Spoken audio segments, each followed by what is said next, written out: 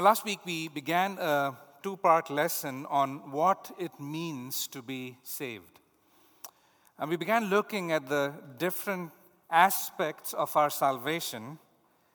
And it's important to give this enough time. Obviously, we can't exhaustively cover the topic, but we want to give it enough time to be introduced to new terms for some of us, for others, just a rehearsal of the words and terms that they have heard before. But it's important because a misunderstanding of what salvation is has eternal impact. If you think that salvation is accomplished for us by our own works plus what Christ did on the cross, we are on a different track. We are on a wrong track. So it's important to look at these things. We introduced and defined the terms divine election, effectual calling, regeneration, faith, and repentance. We shouldn't be afraid to use these words because they are pulled right out of the text. We looked at where that particular aspect has been found in the scriptures, and then we considered what it means, and then finally we looked at what we should do about it. Today we plan to cover the rest of the aspects of salvation, which are the last 6 on your list in the handout. Similar to last week, we will define it, biblically look to support it, understand what it means, and then conclude it with a few applications for our life. Why do we do that? Why do we have application at the end of the lesson or scattered throughout the lesson? Well, after all, the Bible was given to us to inform us, but more importantly, to transform us into the image of God's Son, the Lord Jesus Christ. So let's begin with what we have here on the screen, number 6 in the middle, positional sanctification. In a BBC article that was published in 2014 regarding the process of canonization or declaring someone as a saint in the Roman Catholic Church, I understand that there are at least 5 steps that one has to go through. Firstly, you have to wait for 5 years before that person has died. Then the next stage is called becoming a servant of God.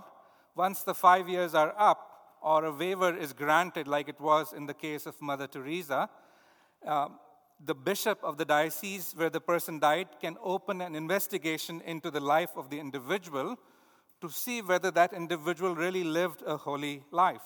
That's the second step. The third step is to show proof of a life of a heroic virtue, which is to say, in the third phase, the congregation gets involved in the process. If the congregation approves the case for this individual, it is then passed to the Pope. The fourth stage is verified miracles. To reach the next stage, this is beatification, a miracle needs to be attributed to prayers made to that individual after death. Someone has died, you pray to them, and suppose a miracle happens, then they have crossed the fourth stage. There are many in the history of the Roman Catholic world where many are stuck in this fourth stage. Why are they stuck? Because there's a fifth one. The fifth stage is called canonization. This is the final step in declaring a deceased person a saint. And to reach this stage, a second miracle needs to be attributed to prayers made to the candidate after they have been beatified. So, 2 miracles need to happen after this person dies, and prayers are offered to them and the miracles take place. According to the Bible, though, if you're a follower of Christ, then the term saint applies to you immediately. You don't even have to wait to die. Instantly. And what this is it's called as a definitive or positional sanctification. You're declared as sanctified. So like we did with the other aspects, we'll look at this one as well. What does it mean? Bruce Demarest, in his work, The Cross and Salvation, wonderful resource if you are into thinking deeply about these things. He defines positional sanctification. He says, by positional sanctification, we mean the believers being set aside for God's possession, and notice, and declared holy by faith in Christ's justifying work. It is that you are declared as holy. You're declared a saint. Now, where in the Bible is that found? There are a number of references that I have on the screen. Let me read a few of them as you hear me. Romans chapter 1, verse 7, Paul writes, "To all who are beloved of God in Rome, called as saints." To the elders in Ephesus, as Paul addresses them, he thinks it is his last meeting with them. In Acts chapter 20, verse 32, he says, "And now I commend you to God and to the word of his grace, which is able to build you up and to give you the inheritance among all those who are sanctified." All those who are sanctified. In Greek, it's the grammar, it's a perfect passive. Perfect is a verb, is an action that takes place in the past with continuing impact in the present. That's what a perfect is. And Paul says here that we are sanctified. Not only that, it's passive. That means it's something that is done to you. And who does that? In our sheet, we have called it a divine act. To the letter to Corinthians, in 1 Corinthians chapter 1, verse 2, Paul writes, "To the church of God, which is at Corinth, to those who have been sanctified in Christ Jesus, saints by calling." Saints by calling. Now, what about this particular aspect of salvation? Well, there is at least three things that I want to draw from this. First of all is the fact that we have died to sin. So sin no longer has power over us. Isn't it Paul who says in Romans chapter 6, verse 2, "How shall we who die to sin still live in it?" How shall we who die to sin still live in it? Dying to sin means that sin no longer has power over us. In the same chapter, in Romans 6, verse 6, he says, "Knowing this, that our old self was crucified with him, in order that our body of sin might be done away with, so that we would no longer be slaves to sin." If you're a follower of Christ, you're no longer a slave to sin. Not only that, we are set apart from sin unto God. You know, in 1 Corinthians chapter 6, Paul writes a long list of sinful actions that these individuals were a part of before they came to know Christ. And then he says this, "Such were some of you.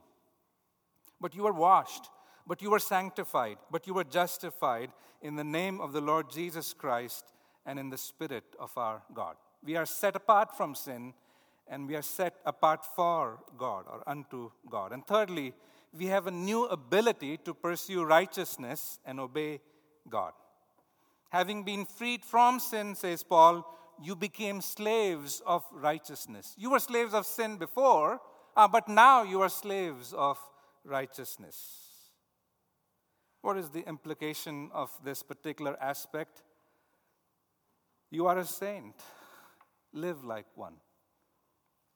You don't have to wait for 5 years for you to die and then be declared at some point of time, nor you have to wait for a man to declare you as a saint. No, God does it. God declares you a saint. You are a saint. That's what the Bible teaches is your status. Because you're positionally sanctified, because you're a saint, you and I are to live daily in a way that does justice to that particular status that we have. And because you're positionally sanctified, it serves as a foundation for you to grow in holiness. You're a saint. And so go live like one. But you're not only positionally sanctified, secondly, you're also justified. Secondly today, but number 7 on that list. What does it mean to be justified? You know, this is the doctrine that set the Protestant Reformation in motion, the one which John Calvin actually refers to as the main hinge, the very pillar of Christianity, the one that is foundational to Christianity itself. Martin Luther actually said about justification, this doctrine is the head and the cornerstone. It alone begets, nourishes, builds, preserves, and defends the church of God. Without it, the church of God cannot last for 1 hour. So what does it mean to be justified? On your screens, I have a short definition for that. To be justified is to be declared righteous. It is a legal declaration. It is to be pronounced as righteous. It's not to be made righteous, but it's to be pronounced righteous. Where in the Bible do we find it? Well, a number of places. If you were to read Romans chapter 3 to chapter 5, it is filled with this particular doctrine. But there's one verse that I would like to highlight. It's Romans chapter 5, verse 18, where Paul writes, "So then, as through one transgression there resulted condemnation to all men." Whose transgression was that? Was that Adam, wasn't it? It was Adam. "Even so," he says, "through one act of righteousness." And whose act was that? That was the Lord Jesus Christ. "Through that one act of righteousness, there resulted justification of life to all men." We are justified. But what about it, though? What can we know more about justification? Well, it's a twofold act. God credits just like we were singing earlier, God credits our sins to Christ. And secondly, God credits us with Christ's perfect righteousness. God credits our sins to Christ. Our sins were laid on him, and his righteousness was credited to us. This is what students of the Bible call the great exchange. Chris Anderson, in one of his songs, His Robes for Mine, he says, "Oh, wonderful exchange. Clothed in my sin, Christ suffered 'neath God's rage. Draped in his righteousness, I am justified. In Christ I live, for in my place he died." What a great exchange that is. Romans 5:19 goes on to say, "For as through the one man's disobedience the many were made sinners, even so through the obedience of the one, the many will be made righteous." It's a twofold act. It's a great exchange. But secondly, it's also all of God's grace. It's based solely on the work of the Lord Jesus Christ, being justified as a gift by his grace through the redemption which is in Christ Jesus. Romans 3:24. Justification, just to clarify, does not make us righteous, but rather declares us righteous. Our righteousness comes from placing our faith in the finished work of the Lord Jesus Christ. His sacrifice covers our sins, allowing God to see us as perfect and unblemished. And because as believers we are in Christ, God sees Christ's own righteousness when he looks at us. That meets God's demands for perfection, and therefore he declares us righteous. He justifies us. So what is the implication for us? Pastor Tom recently went through the entire book of Romans. Took 7 years, but when he was covering Romans chapter 5, he took 4 lessons to cover chapter 5, verse 1 to 11. At the end of that lesson, which is titled Amazing Benefits of Justification, he says this. He says, "As a result of justification, we have peace with God. As a result of justification, we stand in God's grace. As a result of justification, we hope in God's glory. As a result of justification, we rejoice in our tribulations. We are confident of God's love. As a result of justification, we will be saved from God's wrath." Something that we were singing just a few minutes back. We also glory in God's person. What a wonderful benefit there is in being justified. So far, we've looked at aspects of salvation that in and of themselves don't bring about a change in an individual. They don't make us more holy or more sanctified. But to be positionally sanctified and to be justified are changes in our status, but not in our behavior. And what we have next as the aspect is also a change in our status, but also it gets the ball rolling when it comes to us being sanctified. From here on, it starts becoming individual and very personal. Thirdly, adoption, or number 8, adoption. Here's how Grudem describes or defines adoption. Adoption, he says, is an act of God whereby he makes us members of his family.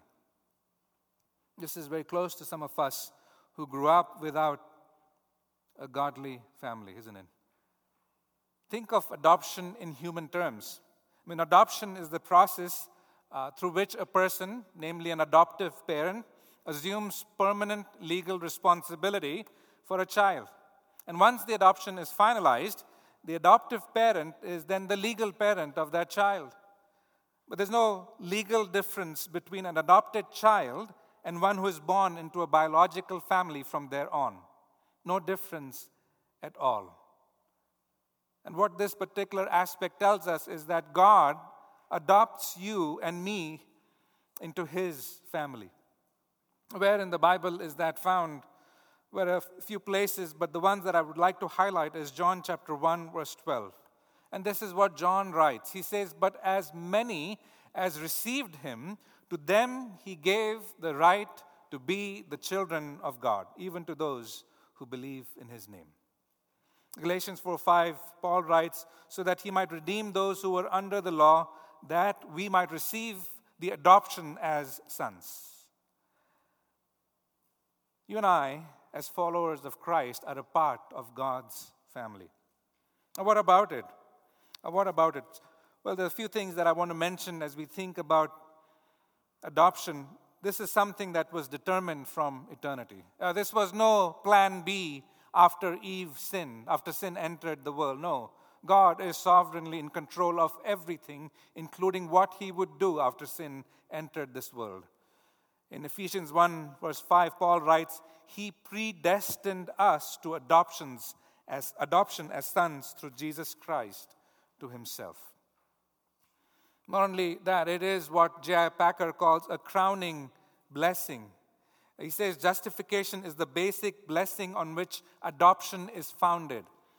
This is something only believers receive. He goes on to say this particular status that is adopted means that in and through Christ, listen carefully, God loves us as he loves his only begotten Son and will share with them all the glory that is Christ's now.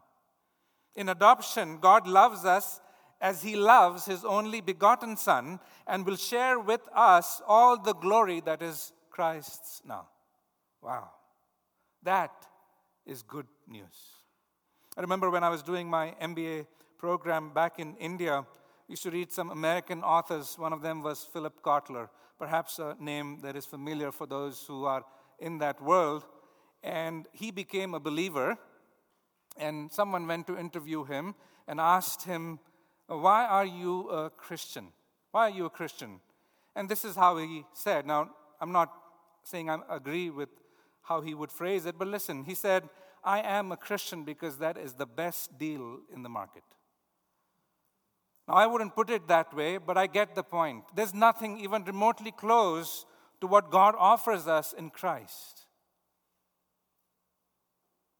One religion, you are never sure until you die, and even after you die, where you will be, whether in heaven or hell. One religion tells you that you are what you are because you must have done something sinful in your past life. We cannot interfere with your life in this moment. There's no hope. There's only depression. But with Christ, there is adoption. The instrumental cause, thirdly, of our adoption is through our faith. "For you're all sons of God," says Paul, "through faith in Christ Jesus." What does this particular aspect of salvation do? Well, it changes our relationship with God, does it not? We become a part of God's family. Paul in Ephesians writes, "Earlier you were strangers, so then you are no longer strangers and aliens," he says, "but you are fellow citizens with the saints and are of God's household." Not only that, we have the privilege of calling upon God in prayer. Isn't it our Lord who teaches his disciples Matthew 6:9, "Our Father who is in heaven, hallowed be your name." We can call him, as Paul says in Romans chapter 8, Abba, Father. A very, very endearing term in the Middle Eastern part of the world for a physical father, Abba.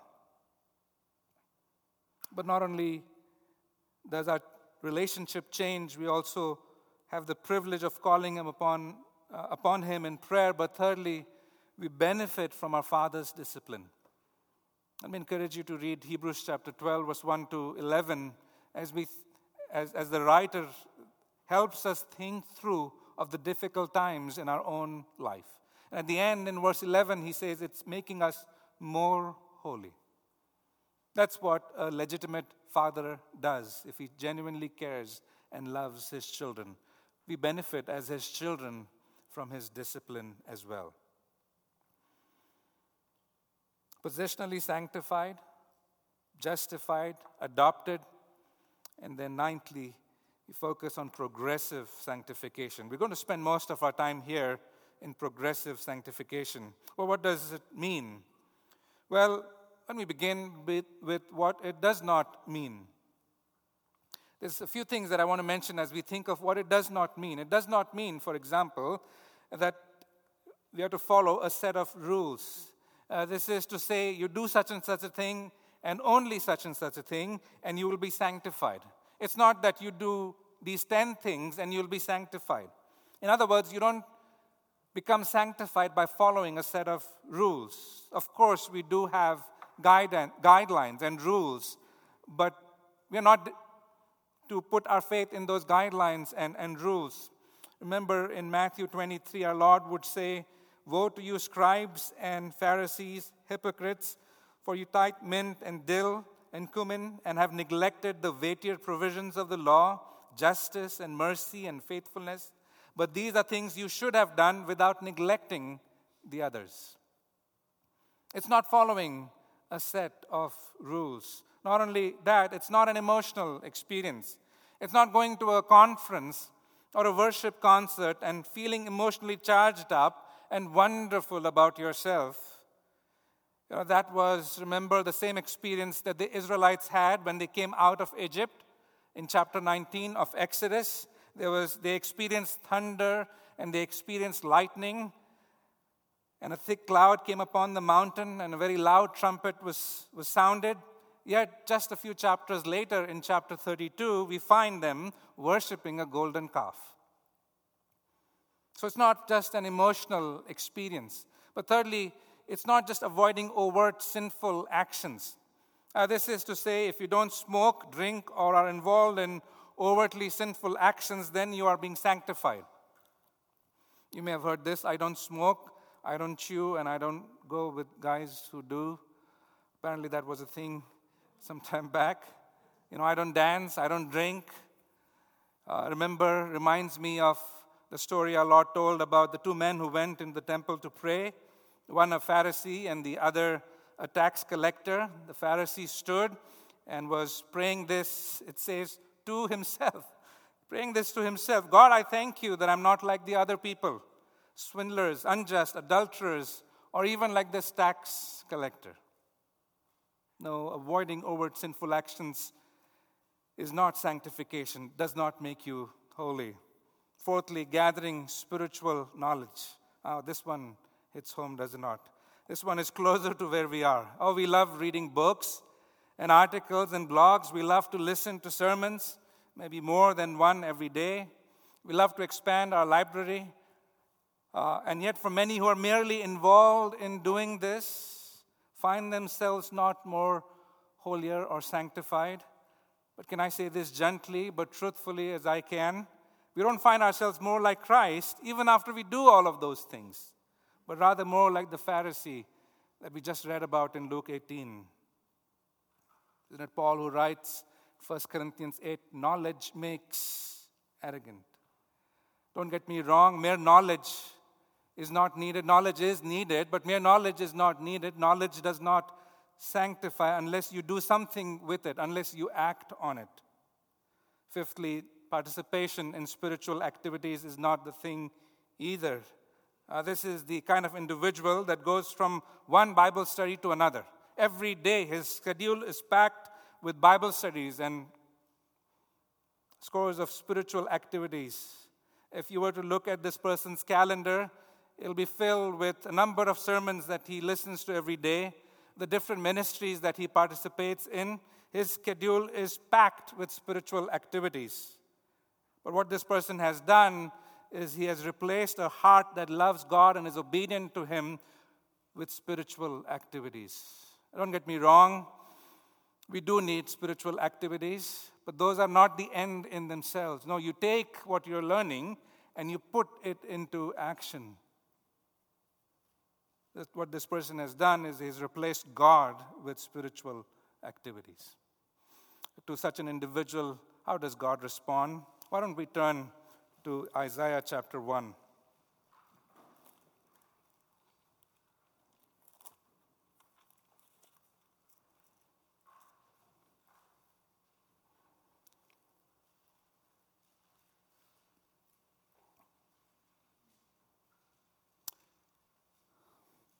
It says, "Hear the word of the Lord, you rulers of Sodom. Give ear to the instruction of our God, you people of Gomorrah. What are your multiplied sacrifices to me, says the Lord? I have had enough of burnt offerings and rams and the fat of fed cattle, and I take no pleasure in the blood of bulls and lambs or goats. When you come to appear before me, who requires of you this trampling of my courts? Bring your worthless offerings no longer. Incense is an abomination to me. New moon and Sabbath, the calling of assemblies. I cannot endure iniquity and the solemn assembly." If your life doesn't match up to what I have called you to do, no amount of sacrifices is going to be enough. I hate your new moon festivals and your appointed feasts. They have become a burden to me. I'm weary of bearing them.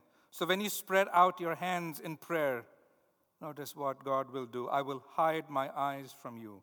Yes, even though you multiply prayers, I will not listen. Why? Because your hands, it says, are covered with blood.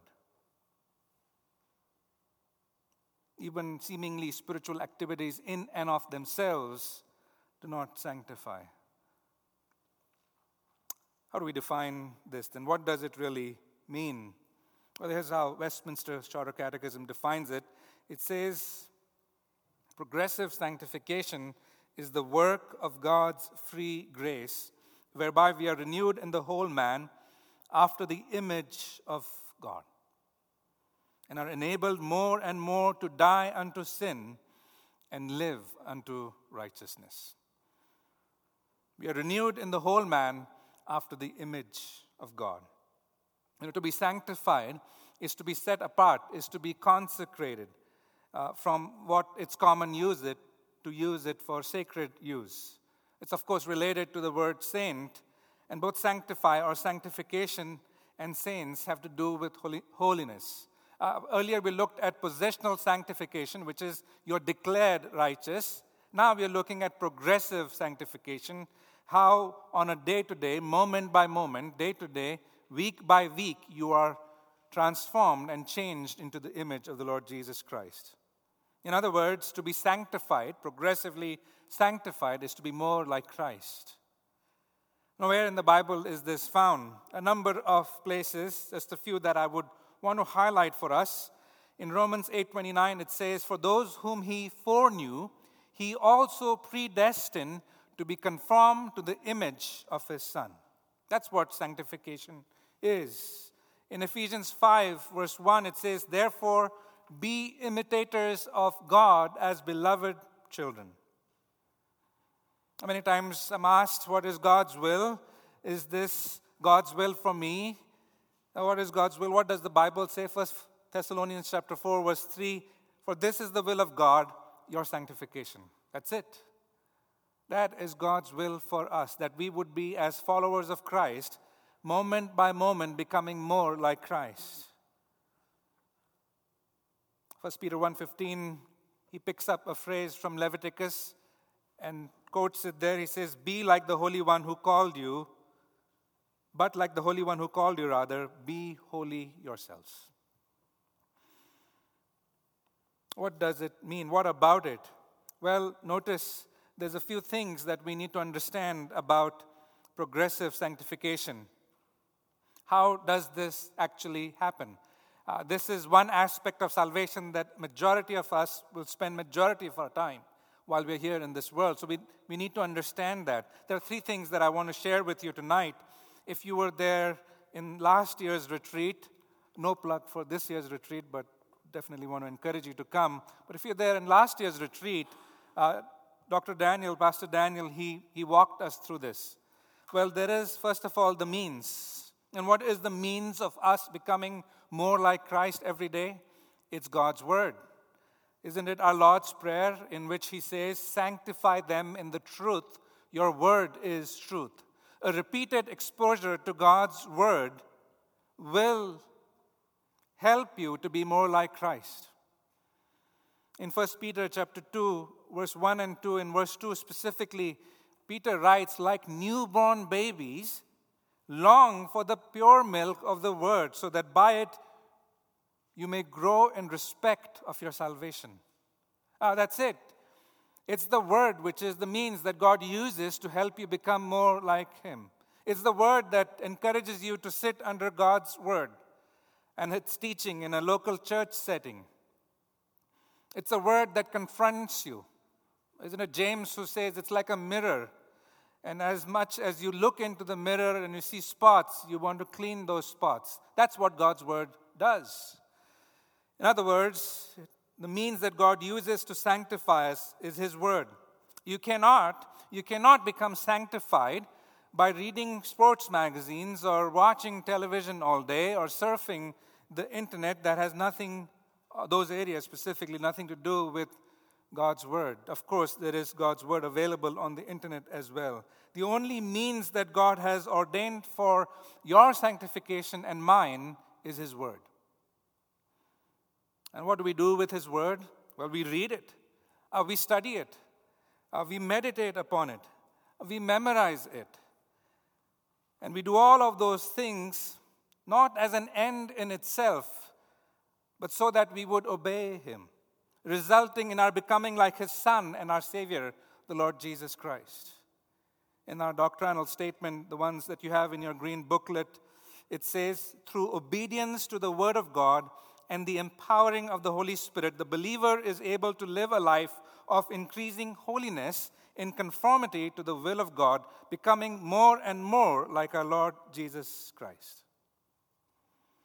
One of the first things I ask when someone comes for counseling, once I know, of course, that they are believers, one of the first things I ask is, tell me how you spend your time in God's Word. Tell me your Bible study habits. And you immediately begin to sense some hesitation. You know why? Because prayer and regular time in God's Word is one of the first areas to be impacted when we are in difficult times, particularly when we are in sin. But that is the means that God has for our sanctification. Your sanctification, your living like a believer, has a direct connection with the Word of God. Don't tell me the books that you read if you're not in God's Word on a regular basis. That's why on the Lord's Day and during the midweek ministries, we don't sit around and play games or ask each other of their opinion on what God's Word means to them. No, we read the Scripture. We explain the Scripture. We apply the Scripture. We sing the Scripture. We pray the Scripture. And on our greatest joy and chief purpose as a church is to preach and teach God's Word. That then is the means of our sanctification. But how is this accomplished? What is the process or method that is followed? Well, there's a few things that we need to know about the method that God has for us. First of all, you want to remember it's a process. In other words, it takes time and it takes effort. You don't go to sleep as a baby and wake up as an adult. You don't go to sleep a sinner in the same way and wake up as a saint the next day. No. It's a process, but it's one that is accessible to all. It's not the domain of the special few, or just the pastor or the elder. No, it's something that is available to all. J.C. Ryle, in his book Holiness, he says this. I don't have this quote on the screen, but listen. He says, many admire growth in grace in others and wish that they themselves were like them. But they seem to suppose that those who grow are what they are by some special gift or grant from God. And that, as this gift is not bestowed on themselves, they must be content to sit still. God must have blessed this other individual with this sanctification, with this holiness, but not me. Listen what he says further. He says, this is a grievous delusion, and one against which I desire to testify with all my might. I wish it to be distinctly understood that growth in grace is bound up with the use of means within the reach of all believers. If you're a follower of Christ, it's within your reach. And that, as a general rule, he says, growing souls are what they are because they use these means. It's not a domain of some special super spiritual Christian. No, it's accessible to each one of us. And not only that, it's both a divine and a human act. And we'll see how that works. But there are 3 steps that are a part of this particular method. There's first a putting off, secondly a renewal, and then a putting on. A putting off, a renewal, and a putting on. Paul describes this very well in Ephesians chapter 4. Why don't we go there as we walk through that particular text? Ephesians chapter 4, I'm going to read from verse 20.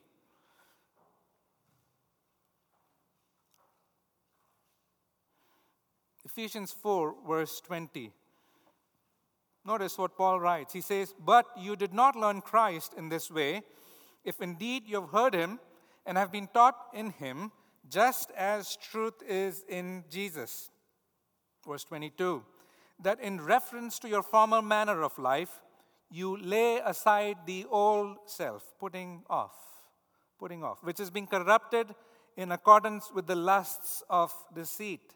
That is, stop doing this. Put this off. Stop doing that sin. But not only that, verse 23, and that you be renewed in the spirit of your mind. Put off, renew, and then notice verse 24, and put on the new self, which in the likeness of God has been created in righteousness and holiness of the truth. So as you look at your own life, you consider the sins that perhaps are prevalent in your life, whatever it is, pride, jealousy, envy, anger, lust, laziness. You think about them and you plan to put them off. But then what is the next step? It's renewal. Now, what do we mean by that? This is actually the turning point when it comes to our sanctification. It not just help you stop doing something. We want to let God's word and his spirit then change us and impact us from within. That's what renewal is. The word renew is a verb which is in the passive. That is, it is in the ultimate scheme of things. It is something that God does with and in us. Oh, our response is needed, but ultimately God is responsible in the sense of being the ultimate one behind all the things that happen, that he's the one on the foundation of which we are changed and conformed into the image of his Son. A God it is that does the renewing, but you can either encourage it or hinder it in your life. Not only that, the change is from within. It is an inner renewal. It is done at the core of your being, and it impacts your motives and desires and attitudes and thoughts. Real change or holy life, sanctified life, is the result of transformation that takes place in the heart. So look beyond your behavior and emotions and ask yourself, what is really ruling my heart right now? What is it that is influencing my behavior and emotions? And then ask God to expose your motives and desires and attitudes that are hindering you from becoming more like him. How does this change and renewal take place? Well, Paul answers that question for us in another letter that he has written, a parallel letter to Ephesians. It's Colossians chapter 3, verse 16. And there he writes, instead of the word renewal, he says, let the word of Christ richly dwell within you. We go back again to the means. What is the means of God's change in your life? It is his word. Go down to verse 28 if you're still in Ephesians 4. Notice what Paul writes there. He says, he who steals must steal no longer. So, put off. But rather he must labor, work hard. That is the virtue for the vice that he has just mentioned. Performing with his own hands what is good so that he will have something to share with one who has need. You stealing? You're involved in stealing, taking something that is not yours? No. Stop doing that. Doesn't honor God. Put off. Look at verses that talk about that. Think about it, reflect on it, and then put on. What do you put on? Laborious work, hard work. But when you do that, you will have money not only for yourself, but to share with others. And you'll no longer, in those ways, be tempted to sin in those ways. Every corresponding vice, Paul mentions a corresponding virtue. That's what you put on. And when you put on something, we're thinking and acting in a way that is consistent with our new self. And we're being sanctified. It is the application of truth to ourselves. In such a method, we have a model, right? We do have someone who is our example in this. It is our Lord Jesus Christ, right? Isn't it Paul who says in 1 Corinthians 11, be imitators of me, just as I also am of Christ. Philippians 2:5, have this attitude in yourselves, which was also in Christ Jesus. We should be living so much like Christ that if a person who had never met Christ saw you, they'd think it was Christ by the way you acted and by the way you lived. We should think like he would think. We should respond to circumstances that like he would respond. Of course, there is a difference between us and him. He is God, and we are not. But in terms of shooting for that standard, he is our model. Our model is Christ. How then do we practically be involved in sanctification? Well, one of the most realistic things that we can do is identify a particular vice or a sin pattern as you go home tonight or this week. Perhaps some of us are struggling with lust, others with laziness, slothfulness, sluggishness, some others struggling with envy, or perhaps you're struggling with pride or jealousy or anger. Identify the corresponding biblical virtue. Renew your mind by saturating yourself with what the Bible says about that subject. It's very easy to find out all the verses that talk about a certain topic.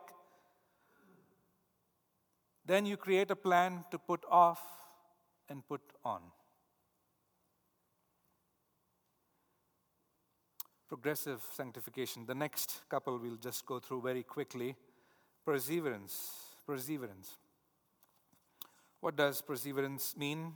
Here's how Grudem defines it. He says, the perseverance of the saints means that all those who are truly born again will be kept by God's power and will persevere as Christians until the end of their lives, and that only those who persevere until the end have been truly born again.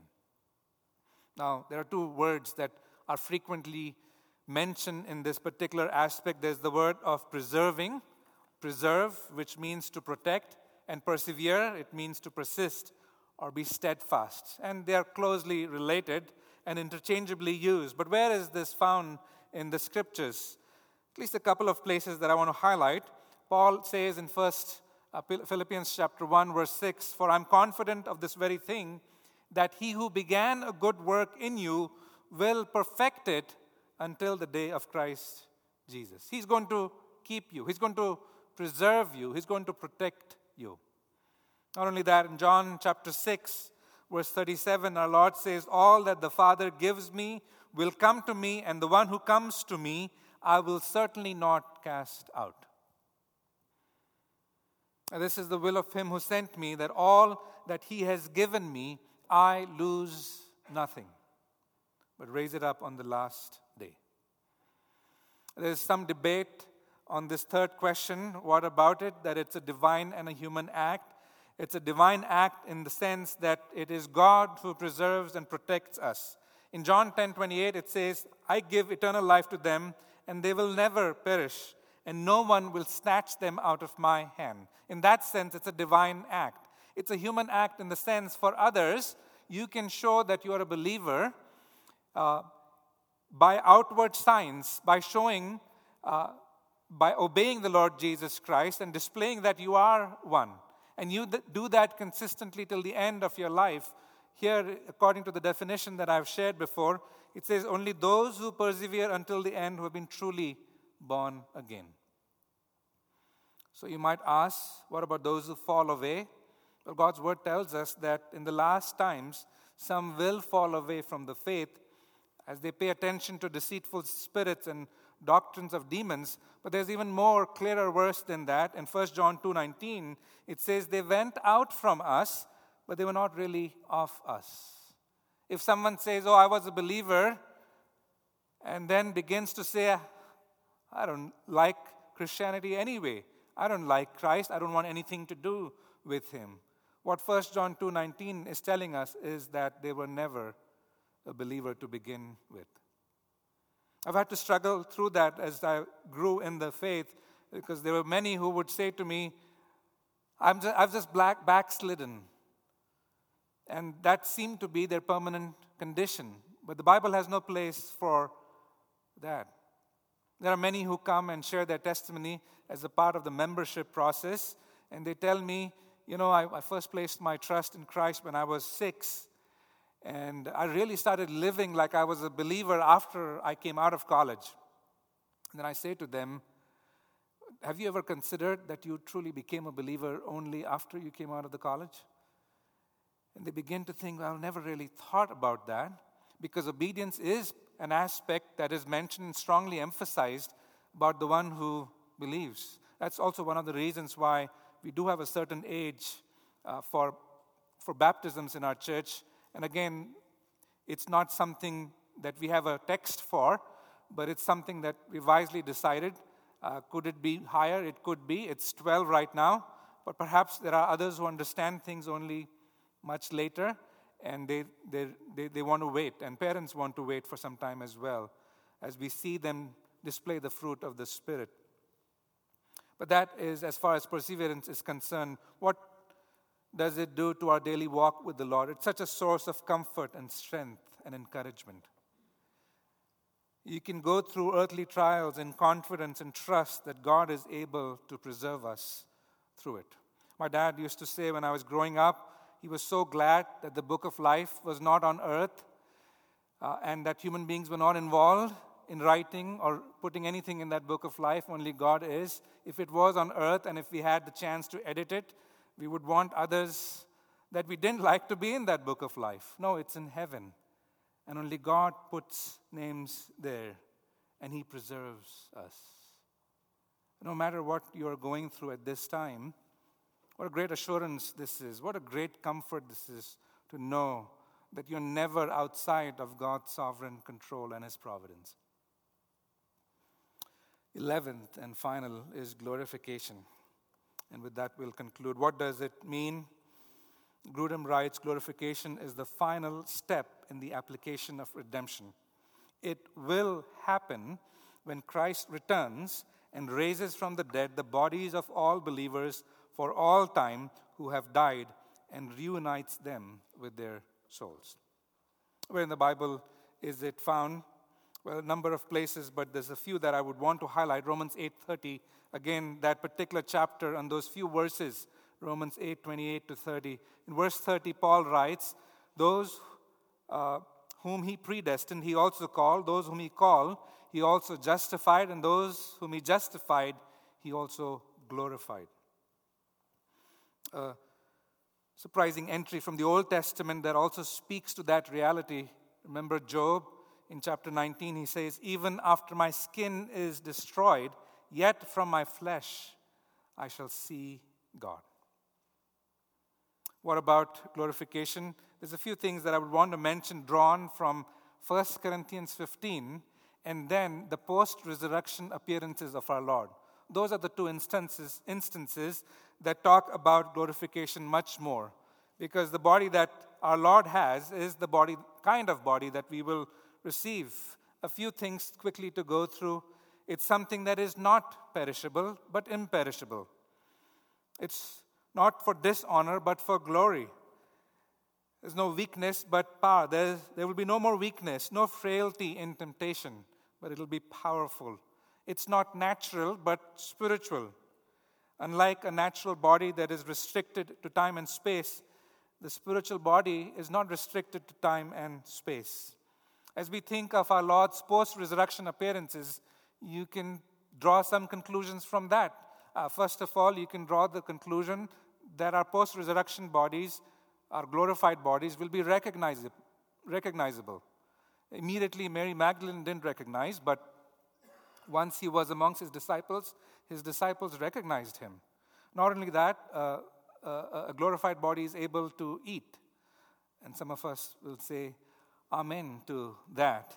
It's able to move through matter, as we saw in our Lord's body. It's able to touch others and for others to touch you. And most importantly, it is a body that is unable to sin. What a glorious reality we all look forward to. Quickly, 3 conclusions that I want to draw from this as we look at application. First of all, as we think of glorification, when we mourn, we can grieve, but with hope and comfort. Right? When a close friend, a relative, a neighbor, a sibling, a child, a spouse dies, we mourn. We should mourn. We are saddened. We grieve. But we don't grieve as once without hope. We grieve with hope and comfort.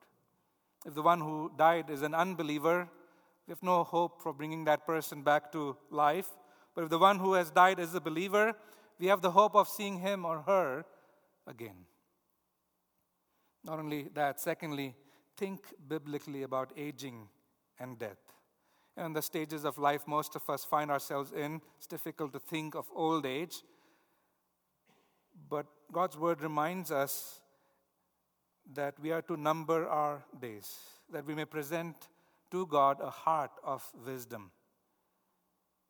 Physically speaking, we're not expected to live forever, but sadly that's how many live like that. To think biblically about aging and death really means that we recognize what God's word says about aging. That it is temporary, and that one day, unless Christ returns, all of us will die.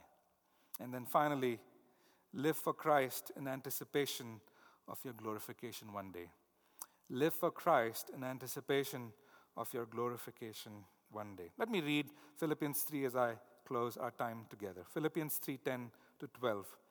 Paul writes, "That I may know him and the power of his resurrection and the fellowship of his sufferings, being conformed to his death, in order that I may attain to the resurrection from the dead. Not that I have already obtained it or have already become perfect." Listen, he says, "But I press on so that I may lay hold of that for which also I was laid hold of by Christ Jesus." Press on as we look and long for the day that is to come. Let me close our time in a word of prayer. Father, thank you for your word. I thank you for your love and care for us as you've provided this word to us. It is eternal. Forever, O Lord, your word is forever etched in heaven. I thank you for the light that it is and the lamp that it is, that it gives us direction. I thank you for the beautiful reality of our salvation, the fact that it is monergistic, that is you alone worked. Your work alone is one that is needed for it to be accomplished. Thank you for your love and care for us in sending your own Son, even while we were your enemies, that your Son died for us. What a glorious reality it is that as we live here on this earth, our goal is to be like Him, moment by moment, day by day, week by week, month by month, year by year. As we depend on your word, as we feed on your word, may it be true of each one of us here that it would be said that something is different. We are no longer the person we used to be, but we're more like Christ every day. Thank you for our time together. We do pray for the small group discussion. We pray that it would be exalting and to you and Christ honoring. In Jesus' name I pray. Amen.